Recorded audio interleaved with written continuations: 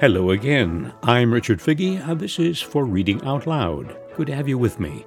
Tonight's author is Kate Chopin. In the 1890s, she began to establish a successful career as a widely published author. She became increasingly uncomfortable with the Victorian strictures and expectations of women. I'm told that for her, discovering the French writer Guy de Maupassant suggested new and open perspectives. Of him, she wrote the following: I read his stories and marveled at them. Here was life, not fiction. For where were the plots, the old-fashioned mechanism and stage trapping that in a vague, unthinkable way I had fancied were essential to the art of story-making? Here was a man who had escaped from tradition and authority, who had entered into himself and looked out upon life through his own being and with his own eyes, and who, in a direct and simple way, told us what he saw. Kate Chopin went beyond Maupassant and developed her own style and flavor. She concentrated on women's lives and their continual struggles to create an identity of their own within the Southern society of the late 19th century. Here, for example, is a remarkable passage from a story called The Story of an Hour. A woman reflects after learning of her husband's death. Instead of dreading the lonely years to come, she stumbles upon another realization. She knew that she would weep again when she saw the kind, tender hands folded in death, the face that had never looked save with love upon her, fixed and gray and dead. But she saw beyond that bitter moment a long procession of years to come that would belong to her absolutely, and she opened and spread her arms out to them in welcome. Tonight's story was written in 1897, but not published during Kate Chopin's lifetime. You will notice that it is composed with great craft, but never at the expense of character. It is called The Locket. One night in autumn, a few men were gathered about a fire on the slope of a hill. They belonged to a small detachment of Confederate forces and were awaiting orders to march. Their gray uniforms were worn beyond the point of shabbiness. One of the men was heating something in a tin cup over the embers. Two were lying at full length a little distance away, while a fourth was trying to decipher a letter and had drawn close to the fire. He unfastened his collar and a good bit of his flannel shirt front. "What's that around your neck, Ned?" asked one of the men lying in the obscurity. Ned, or Edmund, mechanically fastened another button of his shirt and did not reply. He went on reading his letter. "Is it your sweetheart's picture?" "'Tain't no gal's picture," offered the man at the fire. He had removed his tin cup and was engaged in stirring its grimy contents with a small stick. "That's a charm. Some kind of hoodoo business that one of them priests gave him to keep him out of trouble. I know them Catholics. That's how come Frenchy got promoted and never got a scratch since he's been in the ranks. Hey, French, ain't I right?" Edmund looked up absently from his letter. "What is it?" he asked. "Ain't that a charm you got around your neck?" "It must be, Nick," returned Edmund with a smile. "I don't know how I could have gone through this year and a half without it." The letter had made Edmund heartsick and homesick. He stretched himself on his back and looked straight up at the blinking stars. But he was not thinking of them nor of anything but a certain spring day when the bees were humming in the clematis, when a girl was saying goodbye to him. He could see her as she unclasped from her neck the locket which she fastened about his own. It was an old-fashioned golden locket bearing miniatures of her father and mother with their names and the date of their marriage. It was her most precious earthly possession.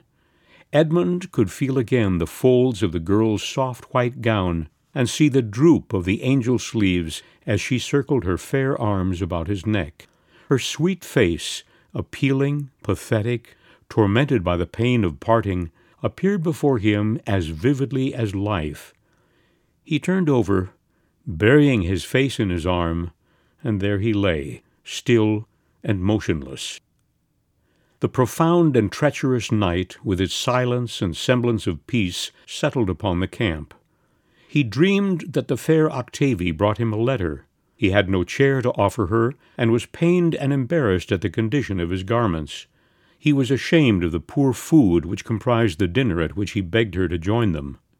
He dreamt of a serpent coiled around his neck, and when he strove to grasp it, the slimy thing glided away from his clutch. Then his dream was clamor. "Get your duds! You, Frenchy!" Nick was bellowing in his face. There was what appeared to be a scramble and a rush rather than any regulated movement. The hillside was alive with clatter and motion, with sudden upspringing lights among the pines. In the east the dawn was unfolding out of the darkness. Its glimmer was yet dim in the plain below. "What's it all about?" wondered a big black bird perched in the top of the tallest tree. He was an old, solitary, and a wise one, yet he was not wise enough to guess what it was all about. So all day long he kept blinking and wondering. The noise reached out, far over the plain and across the hills, and awoke the little babes that were sleeping in their cradles. The smoke curled up toward the sun and shadowed the plain, so that the stupid birds thought it was going to rain, but the wise one knew better. "They are children playing a game," thought he. "I shall know more about it if I watch long enough." At the approach of night they had all vanished away with their din and smoke. Then the old bird plumed his feathers. At last he had understood. With a flap of his great black wings, he shot downward, circling toward the plain. A man was picking his way across the plain. He was dressed in the garb of a clergyman. His mission was to administer the consolations of religion to any of the prostrate figures in whom there might yet linger a spark of life. A negro accompanied him, bearing a bucket of water and a flask of wine. There were no wounded here. They had been borne away. But the retreat had been hurried, and the vultures and the good Samaritans would have to look at the dead. There was a soldier, a mere boy, lying with his face to the sky. His hands were clutching the sword on either side, and his fingernails were stuffed with dirt and bits of grass that he had gathered in his despairing grasp upon life. His musket was gone. He was hatless, and his face and clothing were begrimed. Around his neck hung a gold chain and locket. The priest, bending over him, unclasped the chain and removed it from the dead soldier's neck. He had grown used to the terrors of war and could face them unflinchingly, but its pathos some way always brought the tears to his old dim eyes. The Angelus was ringing half a mile away. The priest and the negro knelt and murmured together the evening benediction and a prayer for the dead. The peace and beauty of a spring day had descended upon the earth like a benediction. Along the leafy road which skirted a narrow, tortuous stream in central Louisiana rumbled an old-fashioned cabriolet, much the worse for hard and rough usage over country roads and lanes. The fat black horses went in a slow, measured trot, notwithstanding constant urging on the part of the fat black coachman. Within the vehicle were seated the fair Octavie and her old friend and neighbor Judge Pillier, who had come to take her for a morning drive. Octavie wore a plain black dress, severe in its simplicity. A narrow belt held it at the waist, and the sleeves were gathered in close-fitting wristbands. She had discarded her hoop-skirt and appeared not unlike a nun. Beneath the folds of her bodice nestled the old locket. She never displayed it now. It had returned to her, sanctified in her eyes, made precious as material things sometimes are by being forever identified with a significant moment of one's existence. 100 times she had read over the letter with which the locket had come back to her. No later than that morning she had again pored over it. As she sat beside the window, smoothing the letter out upon her knee, heavy and spiced odors stole into her with the songs of birds and the humming of insects in the air. She was so young, and the world was so beautiful, that there came over her a sense of unreality as she read again and again the priest's letter. He told of that autumn day drawing to its close, with the gold and red fading out of the west, and the night gathering its shadows to cover the faces of the dead. Oh, she could not believe that one of those dead was her own, with visage uplifted to the gray sky in an agony of supplication. A spasm of resistance and rebellion seized and swept over her. Why was the spring here with its flowers and its seductive breath if he was dead? Why was she here? What further had she to do with life and the living? Octavie had experienced many such moments of despair, but a blessed resignation had never failed to follow, and it fell upon her like a mantle and enveloped her. "I shall grow old and quiet and sad, like poor Aunt Tavie," she murmured to herself as she folded the letter and replaced it in the secretary. Already she gave herself a little demure air like her Aunt Tavie. She walked with a slow glide in unconscious imitation of Mademoiselle Tavie, whom some youthful affliction had robbed of earthly compensation while leaving her in possession of youth's illusions. As she sat in the old cabriolet beside the father of her dead lover, again there came to Octavie the terrible sense of loss which had assailed her so often before. The soul of her youth clamored for its rights, for a share in the world's glory and exaltation. She leaned back and drew her veil a little closer about her face. It was an old black veil of her Aunt Tavie's. A whiff of dust from the road had blown in, and she wiped her cheeks and her eyes with her soft white handkerchief, a homemade handkerchief fabricated from one of her old fine muslin petticoats.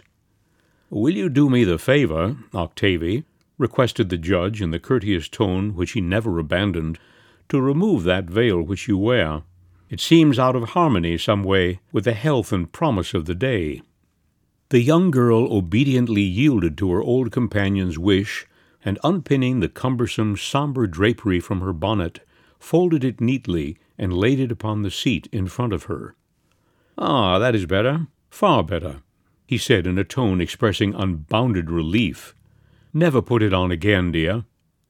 Octavie felt a little hurt, as if he wished to debar her from share and parcel in the burden of affliction which had been placed upon all of them.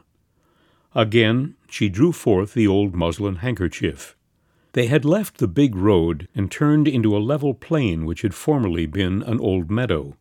There were clumps of thorn trees here and there, gorgeous in their spring radiance. Some cattle were grazing off in the distance in spots where the grass was tall and luscious. At the far end of the meadow was the towering lilac hedge skirting the lane that led to Judge Pillier's house, and the scent of its heavy blossoms met them like a soft and tender embrace of welcome. As they neared the house, the old gentleman placed an arm around the girl's shoulders, and turning her face up to him, he said, "Do you not think that on a day like this miracles might happen? When the whole earth is vibrant with life, does it not seem to you, Octavie, that heaven might for once relent and give us back our dead?" He spoke very low, advisedly, and impressively. In his voice there was an old quaver which was not habitual, and there was agitation in every line of his visage. She gazed at him with eyes that were full of supplication and a certain terror of joy. They had been driving through the lane with the towering hedge on one side and the open meadow on the other. The horses had somewhat quickened their lazy pace. As they turned into the avenue leading to the house, a whole choir of feathered songsters fluted a sudden torrent of melodious greetings from their leafy hiding-places. Octavia felt as if she had passed into a stage of existence which was like a dream, more poignant and real than life. There was the old gray house with its sloping eaves. Amid the blur of green, and dimly, she saw familiar faces and heard voices as if they came from far across the fields. And Edmund was holding her. Her dead Edmund, her living Edmund, and she felt the beating of his heart against her and the agonizing rapture of his kisses striving to awake her. It was as if the spirit of life and the awakening spring had given back the soul of her youth and bade her rejoice. It was many hours later that Octavie drew the locket from her bosom and looked at Edmund with a questioning appeal in her glance. "It was the night before an engagement," he said. In the hurry of the encounter and the retreat next day, I never missed it till the fight was over. I thought, of course, I had lost it in the heat of the struggle, but it was stolen." "Stolen?" She shuddered, and thought of the dead soldier with his face uplifted to the sky in an agony of supplication. Edmund said nothing, but he thought of his messmate, the one who had lain far back in the shadow, the one who had said nothing. You've been listening to The Locket by Kate Chopin. Please let me know what stories or authors you would like to hear. Drop me a line, if you will, at rfigge, that's R-F as in Frank, I-G-G-E, at worcester.edu. That's it for tonight. I hope you'll join me again next week. In the meantime, be well, be happy, stay safe. All the best.